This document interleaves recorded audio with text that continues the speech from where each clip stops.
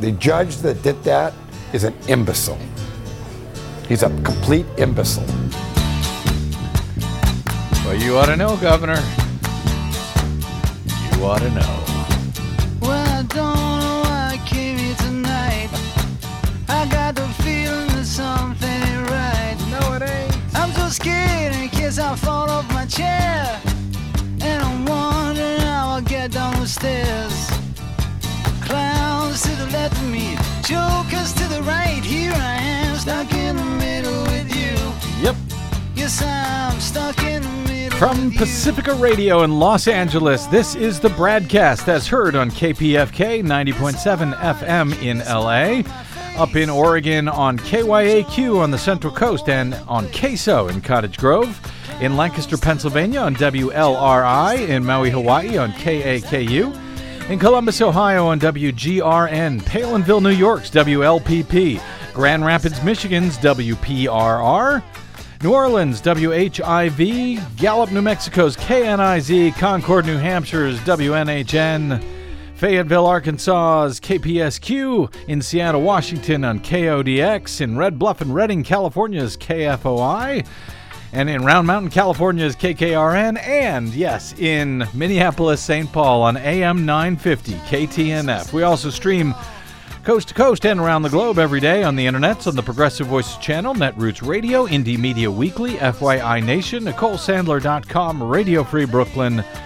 GDPR, Revolution 99, Workforce Rising, and Detour Talk. Blanketing planet Earth 5 days a week.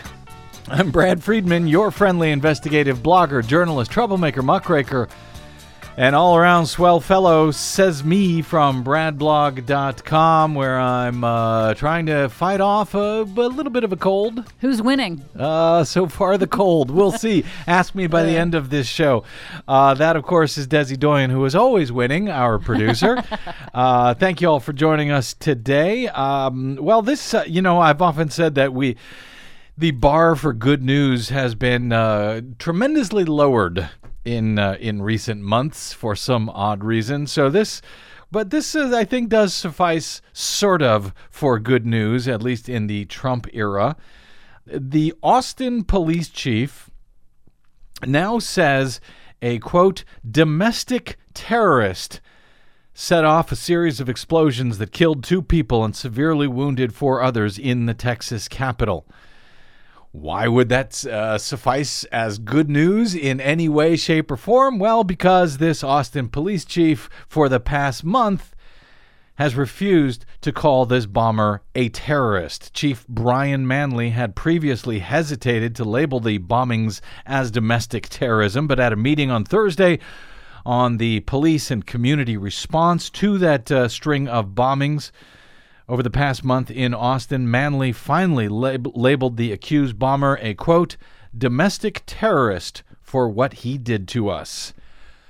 Well, thank you for noticing, Chief. Mark Condit blew himself up as authorities approached him on March 21. He had planted bombs that had terrorized Austin for weeks, beginning on March 2nd, which originally appeared to target several minority households. Chief Manley had previously called Condit, quote, a very troubled young man, drawing criticism that the bomber would have been labeled a terrorist more quickly if he had not been a white man. Oh, do you think? So, I mean, it's only been a month since that first bomb went off, and I think we all know that if there had been any hint whatsoever that the bomber was, say, a Muslim, or even just a little bit browner than the white domestic terrorist who turned out to be behind this string of bombings. The, shall I add, white Christian evangelical? Was he? Yeah. Well, he was homeschooled. That's what happens, I guess.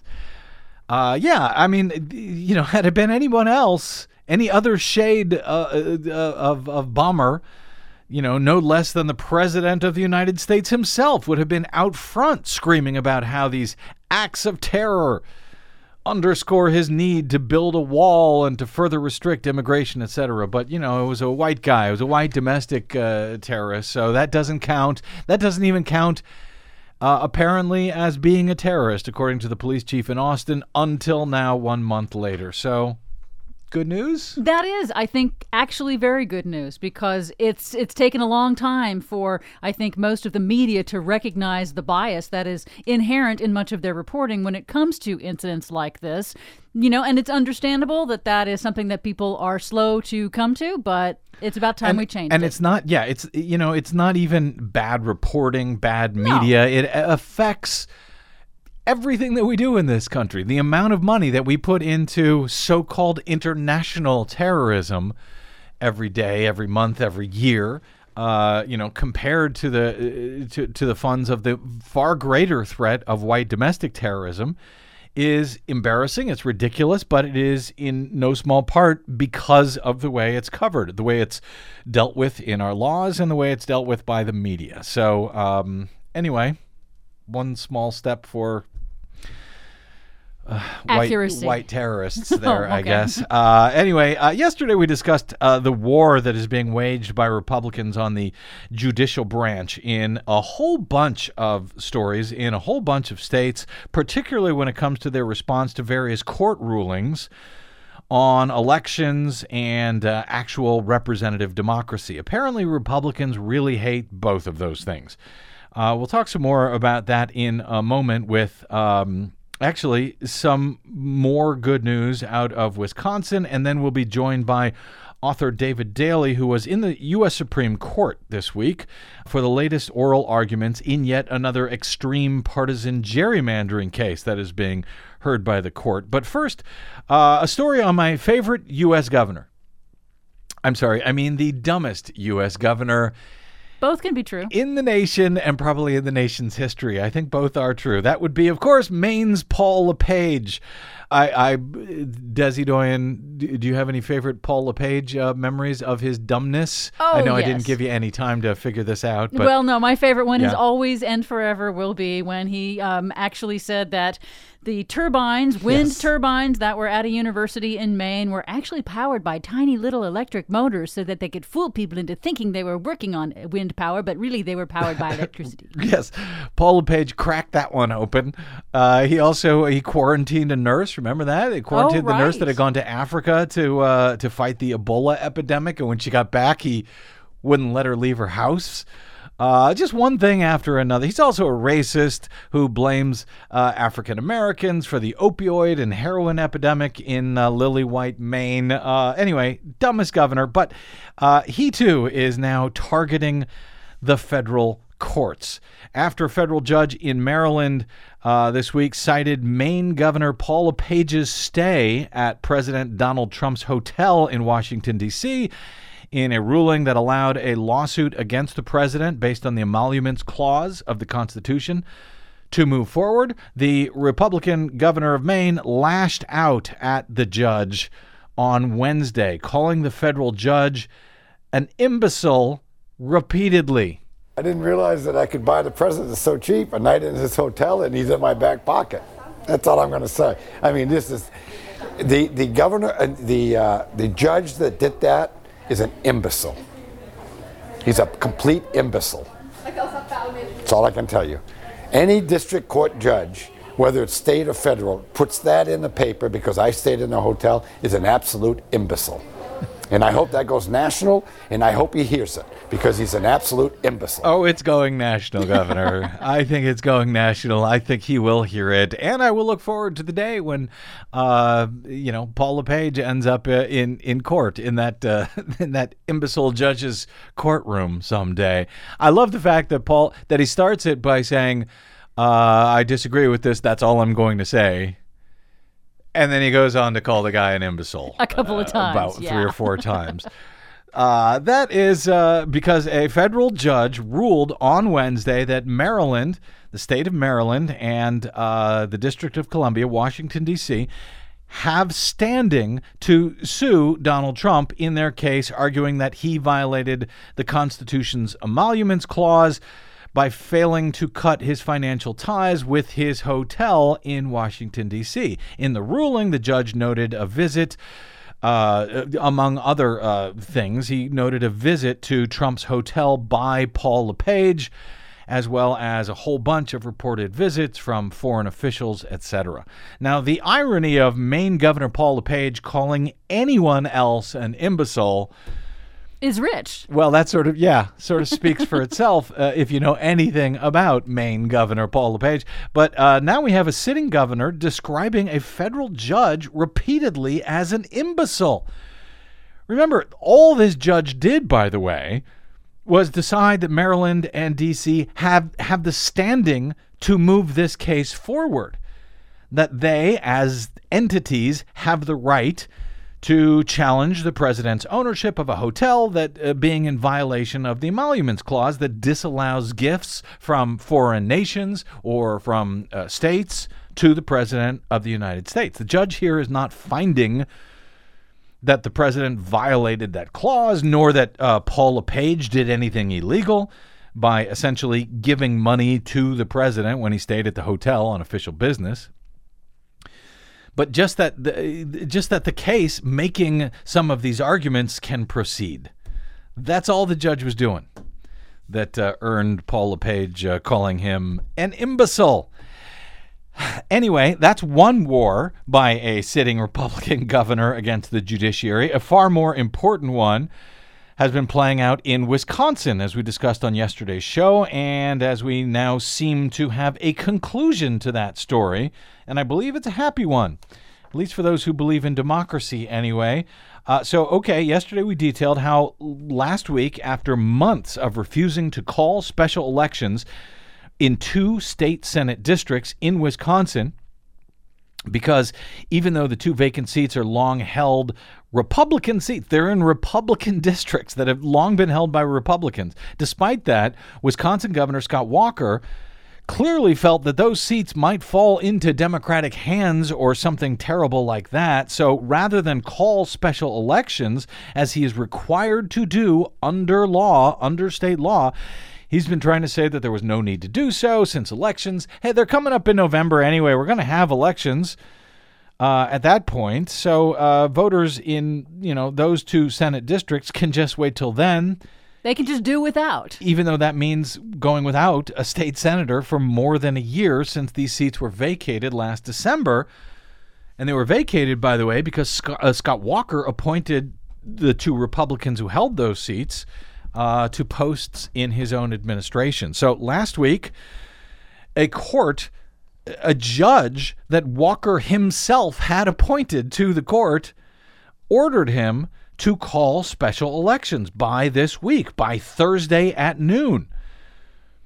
Instead, the Republicans who control the state legislature in Wisconsin, they decided they wanted to call a special session to call everyone back for a special session in order to change the law that the judge was responding to. They went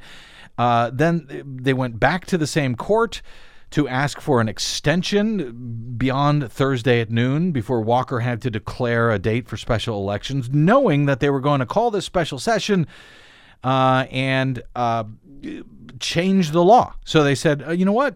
Just give us a delay. If you don't mind, before Scott Walker has to call these special elections, can we just have an extra week or so? Well, a second judge says, no way. You guys are just going to go back and change the law. That's not how the way this works.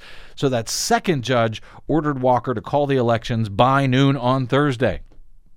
And then late on Wednesday, after we had already gone to air, Walker and the Republicans appealed to a third judge in a different county, a very conservative county, but as it turns out, that appellate court judge very quickly said no way as well. Presiding Judge Paul F. Riley wrote in his response, quote, "Representative government and the election of our representatives are never, quote, unnecessary," as Walker had argued, never a, quote, waste of taxpayer resources, and the calling of the special elections are his obligation. So, with their third rejection from a state court, they were left only with an appeal to the state Supreme Court, where they had vowed to go if they lost in the appeals court and where a majority of the justices are right-wingers. But today, instead, Wisconsin Governor Scott Walker issued an executive order scheduling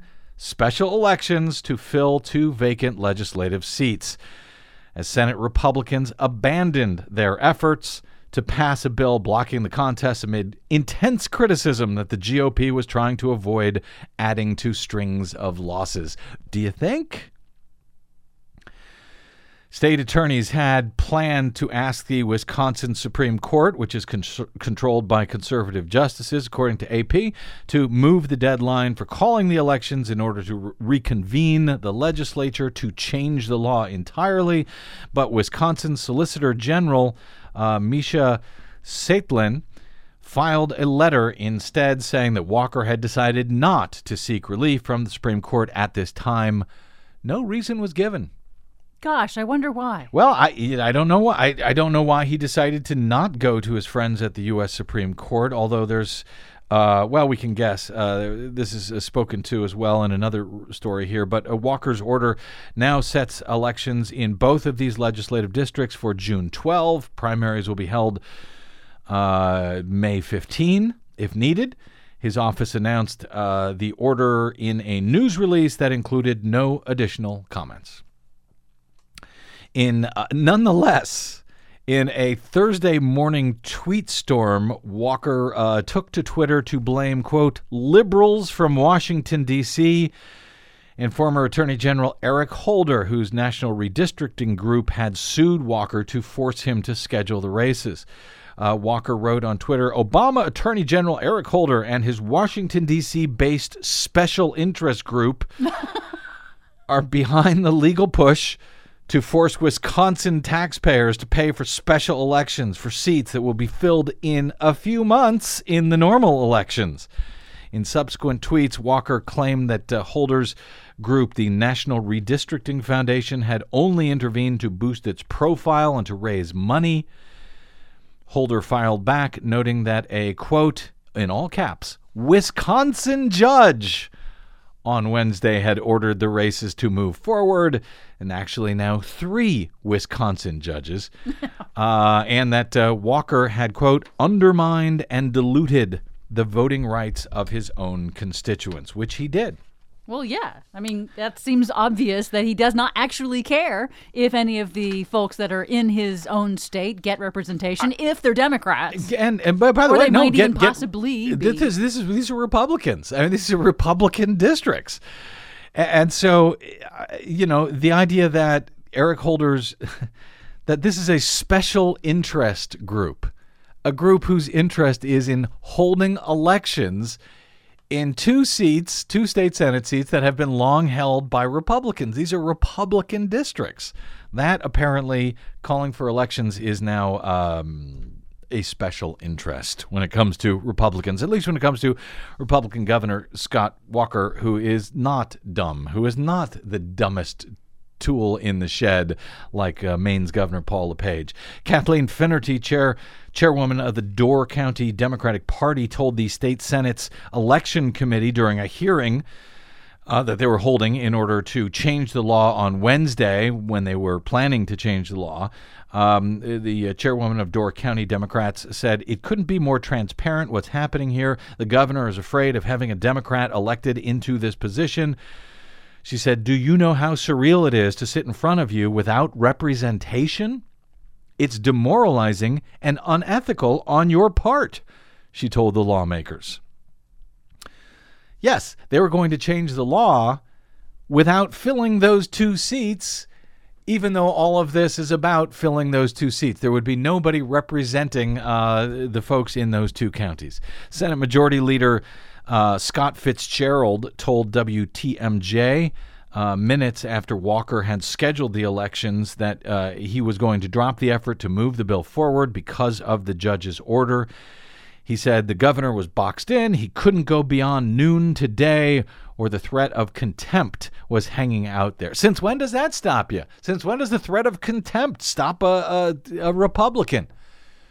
Just ask Sheriff Joe Arpaio. He violated federal court orders, was found in contempt, and he got a pardon from the president. So, why should that matter? In Pennsylvania, they're impeaching 4 out of the 8 Supreme Court judges because they found against them when it came to redistricting. So why would a little contempt of court hurt?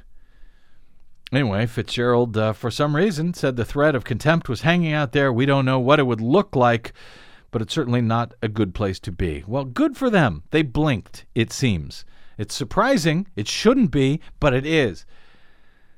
Unless they have some other scheme up their sleeves to change election law later, it remains unclear whether they would be able to cancel an already scheduled election. But you know what? I wouldn't put it past them for trying. So we will keep our eyes open on that. But just by way of reminder, Republicans have lost more than 30 legislative seats nationwide since Donald Trump took office. One of them was in Wisconsin. This is the one that freaked out Governor Walker when Democrat Patty Schachtner won an open state Senate seat in a very traditionally Republican district in January, where I think Donald Trump had won by, 10, 15, 20 points, a seat that had been held for more than a decade by Republicans. So Walker kind of freaked out after that. He branded that Democratic win, that Democratic flip, a wake-up call for Republicans in another tweet storm that night of the election. By the way, Scott Walker is up for re-election himself this November. Also earlier this month, Democrat Connor Lamb, speaking of Pennsylvania, captured what had been a reliably Republican congressional seat in Pennsylvania, one that Donald Trump had won almost by 20 points. So if Walker and the GOP had their way, in this case, just so you understand the math, elections wouldn't have happened until November, with the winners sworn in next January 2019, leaving those two state Senate seats open for more than a year since they were vacated in December of 2017. That's what they were trying to do. Taxation without representation. Didn't that used to be a rallying cry for Americans? You mean the Tea Party and all those guys? Yeah. Yeah. That's what they were fighting for. All right. But gaming our democracy is apparently now what Republicans do in lieu of, winning elections fair and square because they have more popular or better ideas or something crazy like that. But Republicans, they're expert at it. Democrats, however, have some tricks of their own, and one of those tricks was on trial in the U.S. Supreme Court this week. We'll take a quick break, and we will be back with GOP partisan gerrymandering expert David Daley on the landmark partisan redistricting cases, two of them that are now at the U.S. Supreme Court, one including a Democratic partisan redistricting scheme. David Daley joins us next to discuss the seat that the Democrats stole in a Republican district. That's up next. I'm Brad Friedman. This is the BradCast.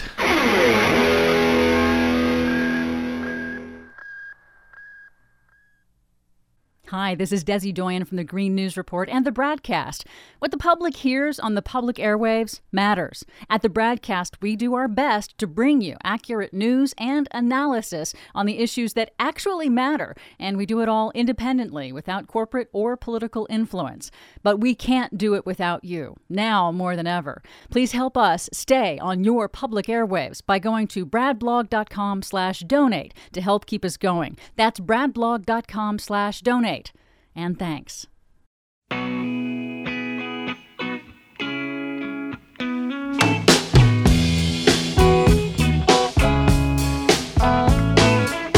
right, welcome back to the BradCast. Brad Friedman from bradblog.com. Well, this could be the year that the U.S. Supreme Court brings an end, finally, to the long and democracy-undermining practice of partisan gerrymandering, which Republicans took to new heights or new lows, I guess, depending on how you may wish to look at it, after the 2010 census, when, in 2011, they redistricted states across the country that they controlled after those 2010 elections in sophisticated, computer data-driven, granular ways that assure virtually uncrackable majorities for the U.S. House in many of those states and at the state legislative level within them. It's taken only 3 full election cycles or so, but the The state and federal courts across the country have finally taken notice and found many of those GOP redistricting schemes to be unconstitutional violations of voters' First Amendment rights. In Wisconsin, for example, the federal court tossed out the entire state legislative map as an unconstitutional gerrymander. In North Carolina, a federal court ordered new U.S. House maps for the entire state as well. In Pennsylvania, GOP control of the legislature in 2011 assured 13 Republican U.S. House seats to just 5 for Democrats over the last 3 general elections since 2011. That despite the fact that Democratic voter registration outpaces Republican registration in the state. And Democrats have won, I think it's 18 of 24 statewide elections during that same period. And yet, in the U.S. House, they were shut out 13-5, election after election after election. That U.S. House map in Pennsylvania was finally tossed out by the state's Supreme Court, which implemented new ones in time for this year's crucial midterm elections after finding that extreme partisan gerrymander in Pennsylvania to be a violation of the state's constitution. So in that case, the U.S. Supreme Court declined to block it. But in states like Wisconsin and North Carolina, the federal court orders for new maps in time for the 2018 elections were all put on hold as the U.S. Supreme Court decided they wanted to weigh in on what all of these lower courts had previously and repeatedly found, that this type of extreme partisan gerrymandering was an unlawful violation of voting rights and the U.S. Constitution. That means the districting in those states will now more than likely stay in place for still one more midterm election at the very least. The Supreme Court heard the landmark Wisconsin case, Gill v. Whitford, back in October. A decision is not expected there until June. But on Wednesday of this week, the U.S. Supreme's heard oral arguments in yet another partisan gerrymandering case, their second of the session. Benesek versus Lamone is a challenge for a change being brought by Republicans in the state of Maryland, who are contending that one U.S. House district in the state was purposely and unlawfully partisan gerrymandered by Democrats who controlled new state maps after the 2010 census under a Democratic majority legislature and the state's Democratic governor at the time, Martin O'Malley. So will a Republican challenge to extreme partisan gerrymandering make it any easier to find 5 justices on the Republicans' stolen U.S. Supreme Court that might finally put an end to the practice once and for all and restore something that looks more like actual representative democracy in these United States? While the High Court has long ruled that racial gerrymandering is unlawful, they've never actually rung in on whether partisan gerrymandering violates the U.S. Constitution. Will this be their moment? Or will the chance to find 5 Supreme Court justices willing to strike down extreme partisan gerrymandering slip away yet again? As the man believed to be the swing vote here, once again, 81-year-old Justice Anthony Kennedy is now rumored to be considering retirement after the court's current term ends in June.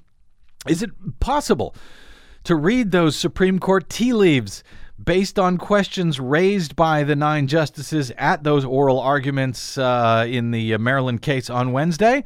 Well, let's find out. One man who was once again in the courtroom for the arguments in Benesek versus Lamone this week, just as he was last October for the landmark Gill v. Whitford, Wisconsin case, is the man who wrote the book about the GOP's extreme partisan gerrymandering scheme, launched and well-funded well prior to the 2010 midterm elections when Republicans were able to gain control of state legislatures in time to remap after the 2010 census. That would be our old friend David Daley, the author of what we call Rat Flipped, the true story behind the secret plan to steal American democracy. He's the former editor-in-chief of Salon. He's now a senior fellow at fairvote.org, where he continues Frankly, the most important fight that we have in this nation for fair elections for everyone, and yes, an end to extreme partisan gerrymandering of our democracy. David Daley, welcome back to the BradCast, sir.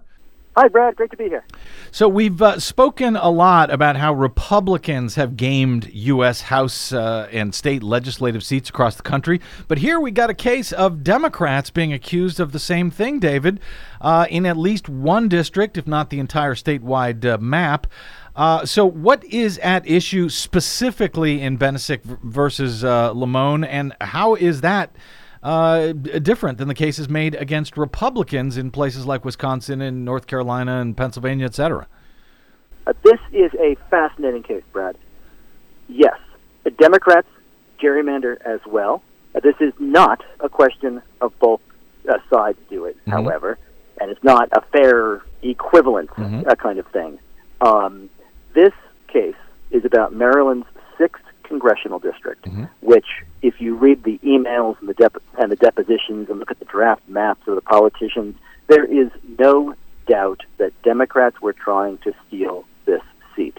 So in 2010, Maryland elects 6 Democrats and 2 Republicans to Congress. Democrats control the entire redistricting process after the 2010 census, and they say, okay, is there a way for us to get to an 8-0 map? They look at it and they say, well, if we do that, we will spread our incumbents a little bit too thin. Let's do 7-1. But they target the 6th district, which had been held by a 10-term veteran Republican lawmaker named Roscoe Bartlett. And essentially what they do is they completely turn this district inside out. It had been a district with about 55,000 more registered Republicans than Democrats. They shift hundreds of thousands of voters in and out of this district. It becomes a Democratic majority district that in 2012 elects a Democrat by about 20 points over a 20-year incumbent. This simply doesn't happen. It is the best, and in many ways, the single example of a Democratic gerrymander in the 2011 process. So if you look at it, Pennsylvania is 13-5, Ohio is 12-4, Michigan is 9-5 Republican. Democrats stole 1 seat there. Republicans remapped about 193 nationwide. So if you look at the scoreboard, it's about 193 to 1. But well, of course, both sides. Yeah, of course, that doesn't make it any better that they did it at all here. But no, what absolutely does not. What I'm interested to hear then is, just a few months ago, Democrats were in the same court in the Supreme Court arguing against partisan gerrymandering. Republicans were arguing that they have every right to do so because I guess they were in charge of the legislature, so they can draw maps however they want. Now the roles are completely reversed in this Maryland case, with Dems defending exactly a gerrymander. Right. How do these folks make the opposite argument that each of them were making just a few months ago on the same issue? Well, it's amazing because if you read Martin O'Malley's emails and depositions, the governor of Maryland is talking about how this is perfectly legal and we won the election and we control this process, so we are going to do what it is that we want to do here for the Democratic Party. Well, if that's the case, then the Democrats have to be really quiet all of a sudden about Ohio and Michigan and North Carolina and Pennsylvania and all these other states where they're on the other side of it. Right. So, consistency. If you believe in democracy and fair and meaningful elections in which all of our votes count, you better be, on the side of the angels in both of these cases. Now, Maryland and Wisconsin are operating under slightly different legal questions. In Wisconsin, where Republicans gerrymandered the state assembly map, the challenge here is essentially a 14th Amendment equal protection challenge. So it's saying that all votes do not count equally when the state is gerrymandered, and the voters in Wisconsin have come up with a handful of very smart social science statistical methods that use computer technology and other academic vote studies to show when a partisan gerrymander has gone too far. Essentially, these stats help uncover what the politicians do, and they show how durable and efficient these gerrymanders are.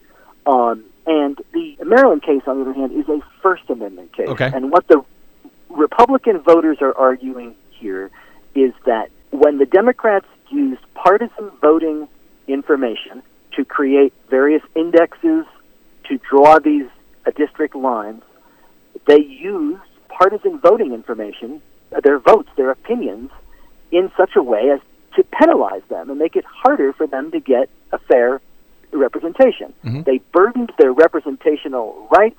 They made it more difficult for them to exercise their freedom of assembly, and they're saying that that's a First Amendment violation. Mm-hmm. Justice Kennedy has been very open to both of these arguments in the past. Right. Back in the Veith case, back in 2004, Mm-hmm. which is the last time that partisan gerrymandering really came before the court, Mm-hmm. Kennedy lays out a roadmap, and he says that there's a First Amendment path and there's a 14th Amendment path, and these two cases really strictly follow what Kennedy himself said he would need in order to find partisan gerrymandering unconstitutional.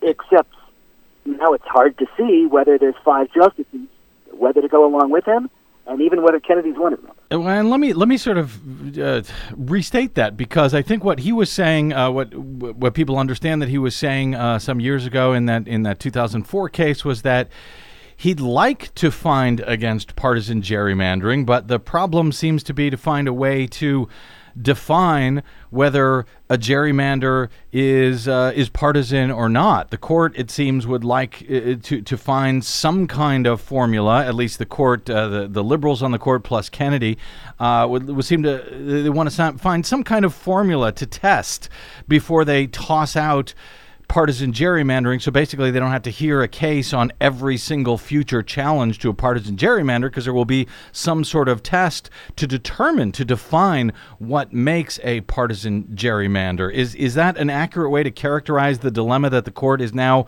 trying to wrestle with in both this Maryland and this Wisconsin case? Right. They are searching for a standard to measure this, that this court can apply, but also that future courts Mm-hmm. can apply. And all of the justices want very much to stay out of what they consider the political thicket. Mm-hmm. The judges do not want to be investing the credibility of the court and of the entire judicial system Mm-hmm. in adjudicating every single political dispute over maps. They need Map-making has historically... Yeah, they need an actual test that they can use, that they don't have to ring in on every time and be accused of being partisan. So what were you able to determine then from the arguments on Wednesday in the Supreme Court as to whether Kennedy or the rest of the court was any closer to being able to do that, to come up with such a test? This is the trick, because back in Gill versus Whitford, you'll recall, Mm-hmm. a lot of the justices, both the liberals and the conservatives, kind of raised their eyebrows at these statistical tests. Right. Chief Justice Roberts called it sociological gobbledygook. Justice Gorsuch looked at this and thought that what he was being given was so random that he compared it to his spicy barbecue steak rub. Even Justice Breyer thought it was a little bit too complicated. And so the First Amendment argument would seem to be a simpler one and a broader one, really easy for voters and even justices to understand. Mm-hmm. Chief Justice Roberts said he lacked the educational background to use the efficiency gap and sort of some of the other standards that the Wisconsin voters were bringing to him. As if he got on the court and was told that there would be no math. But the First Amendment argument lacks teeth, right? I mean, it's a standard without specifics. Mm-hmm. And I think that is what the court was really struggling with, was they all agree that what happened in Maryland was ugly and undemocratic and should not be allowed. But I think that they still are having a hard time defining what is excessive partisanship, what is too much partisanship, and how can they make other courts down the line adhere to that exact same standard. And a lot of us who I think were optimistic that the combination of these two cases might together be so complementary that they led to sort of some grand unifying theory that allowed this court to solve this problem on the eve of Justice Kennedy's possible retirement. I also think it's possible now to look at this and just say, boy, the court might not like either of these standards, and they might simply throw their hands in the air and punt on both of these cases. And then where does that leave us if you have a very different court, perhaps minus Kennedy, perhaps minus one of the liberal justices in less good health, especially as we head towards 2020 and then next a redistricting cycle. Yeah, no, this could, if they don't take action now, really one way or another, this sort of feels like the last chance, which is why I know that a lot of people, or at least the last chance for a while, I know that a lot of people have been watching this case very closely. I have been hoping that where we have Republicans in this case, Republicans being harmed in this Maryland case, that might help some of the right wingers on the court to appreciate the dangers of partisan gerrymandering. But based on your observations, David, and some of the other folks, I was reading Mark Joseph Stern and Ian Millhiser, who I think both were at the arguments as well. For example, Mark said, just got out of the Supreme Court, weird arguments. I'm skeptical the liberals have the votes to prohibit extreme partisan gerrymandering. They appear desperate to find a standard. He writes in his article that they've had nearly 6 months since the Wisconsin case, the Gill v. Whitford case, to settle on an answer. And if they had, then, there might have been some signs of it during the argument. But he says that after Wednesday, it's pretty apparent that the justices still have no idea how they're going to tackle these cases. And Ian Millhiser said basically the same thing. He says the Supreme Court wants to strike down partisan gerrymandering, but has no idea how to do so.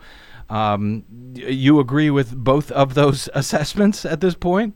I do. I think that's right. I mean, the court heard oral arguments on Gill back in October. They ordinarily go into conference and have a sense of where the votes are a few weeks later. So presumably by December, they'd taken some preliminary votes and begun to assign opinions. If there were 5 votes to overturn this right now, I think we would have a sense. There was a moment in the Maryland case on Wednesday when Justice Breyer suggested, why don't we re-argue all of these cases together? Let's take North Carolina, Wisconsin, and Maryland, and set up a blackboard and just start over again. And I don't think you suggest starting over again if you have 5 votes. I think when you've got the votes, you assign the ruling and announce the opinion. And they have not done that, which means that Kennedy is not quite satisfied. Which means then that, the stakes here are, either the court overturns these lower court rulings now, which were very clear that these were partisan gerrymandering, or, as you said, maybe they punt somehow. Basically, what happens in a punt? They allow the existing maps to stand as is, and they say, hey, go make further arguments and come talk to us again in a few years? I think that's entirely possible. I mean, they could toss a case on a legal technicality, on a question of standing. There are lots of things that they could do if they don't want to make a ruling on this right now. The problem is, no matter what they do, if it is not a finding against partisan gerrymandering, it will essentially take off any guardrails for legislators of either party when this process comes back around. That's what I was going to ask. When the court, are Dems, as the guy who wrote the book on this, are Democrats likely to do what the Republicans did, if in fact they are somehow able to win back some states after the 2020 census? Both parties are lined up to have probably $1 billion contest to control the governorships and state legislative chambers over the course of the 2018 and 2020 cycle. There's going to be hundreds of millions of dollars spent on negative ads in all of these races as we turn towards a redistricting after the 2020 census. When the court decided not to make a decision against partisan gerrymandering in Veith back in 2004, it signaled to politicians and lawmakers that they could have a partisan free-for-all in 2010, and they did. In 2020, the technology that allows this kind of sorting, the big data that makes it so clear where we all live and possible to draw these surgical block-by-block maps has only gotten better. If the courts do not solve this now, it's not only perhaps the last opportunity for a generation for them to come in, assuming that there are changes in the makeup of the courts between now and the next time that they get a partisan gerrymandering cases, but the gloves will be off in 2020 in a really aggressive way. The Democrats are in a hole in all of these state legislatures. It does not mean that in 2018 and 2020 they could not have two consecutive wave elections and perhaps try to dig themselves out of that in states like Ohio, Michigan, and North Carolina, but it's really hard for them. If there is no ruling on this from the court, Republicans will probably have the upper hand. It may not be as dominant a hand as they had in 2010, but they will have definitely an advantage heading into the 2020. Or we see something akin to what happened in Pennsylvania, where they challenge these maps under state constitutions, since apparently the federal judiciary seems to have such a difficult time doing, frankly, what everybody knows. You can look at this and everybody can see how the opposite of small d democracy this is.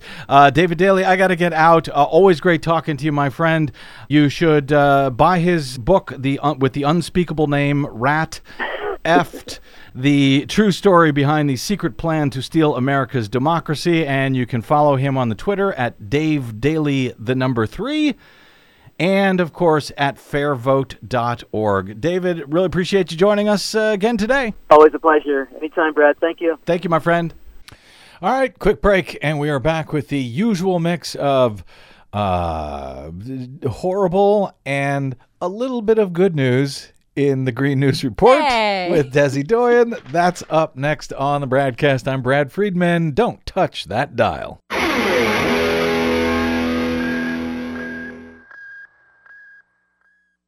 Hey, this is Brad. Please consider supporting whichever progressive media outlet is serving you. Most, just like us, do not receive corporate or political support. We all need your support to keep up the resistance, now more than ever. From Desi Doyen and myself, thank you.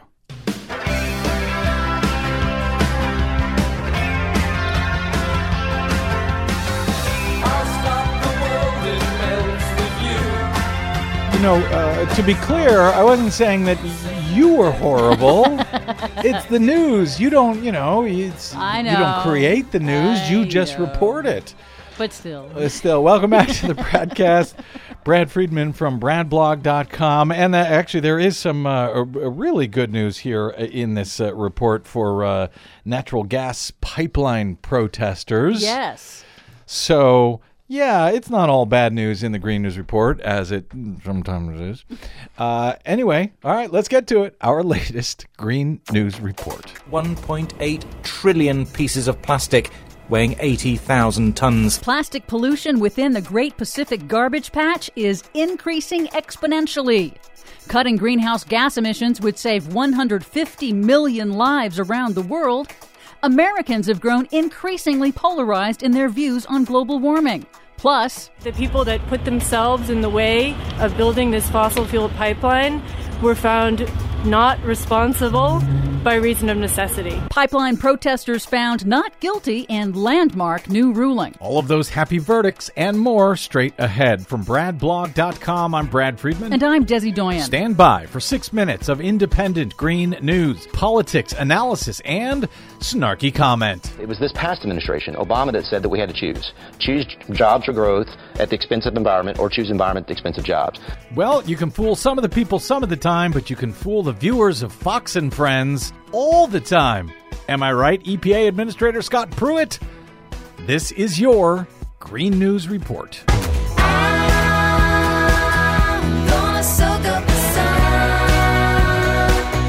Okay, Desi Doyen, you say the American people are becoming more polarized than ever? I don't believe it.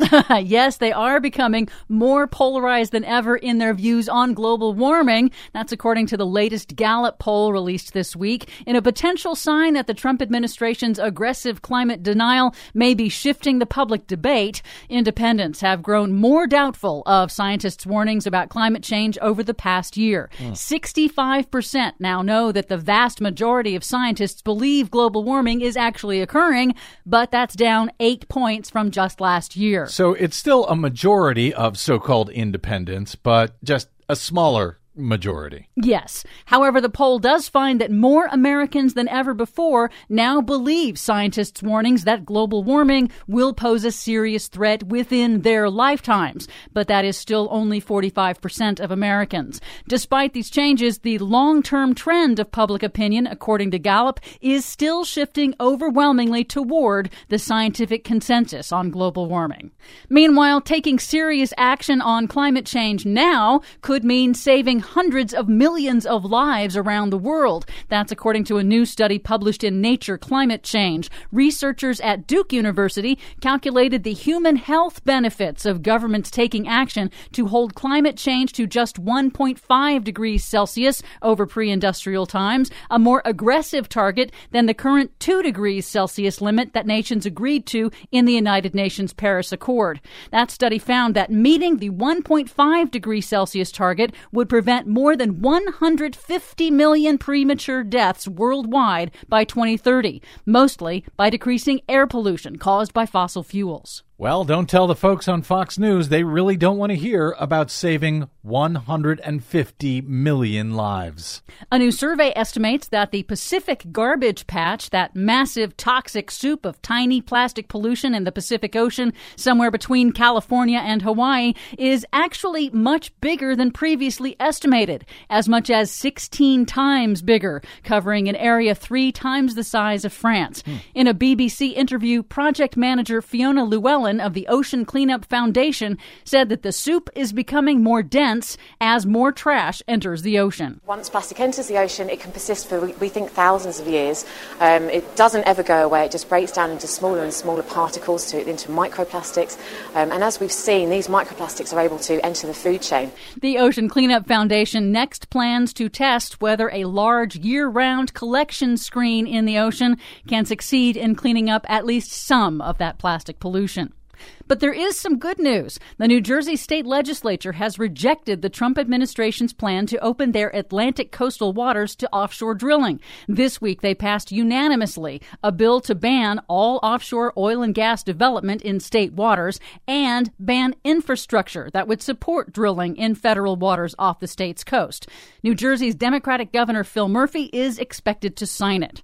Finally, in Massachusetts, for the first time, a judge has found 13 protesters not responsible by reason of necessity, that's the equivalent of not guilty in a criminal case, for their civil disobedience action temporarily blocking the construction of a pipeline in West Roxbury.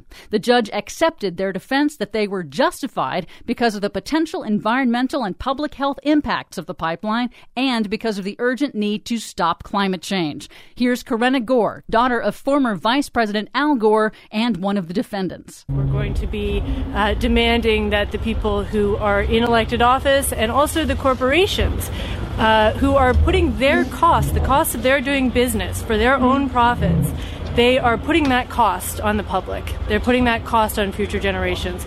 And we are taking responsibility to say no to that. Good for Karenna Gore.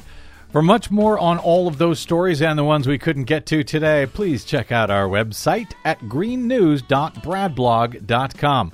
Find us, follow us, and share us worldwide on the Facebooks and the Twitters at Green News Report. I'm Brad Friedman. And I'm Desi Doyen. And this has been your Green News Report.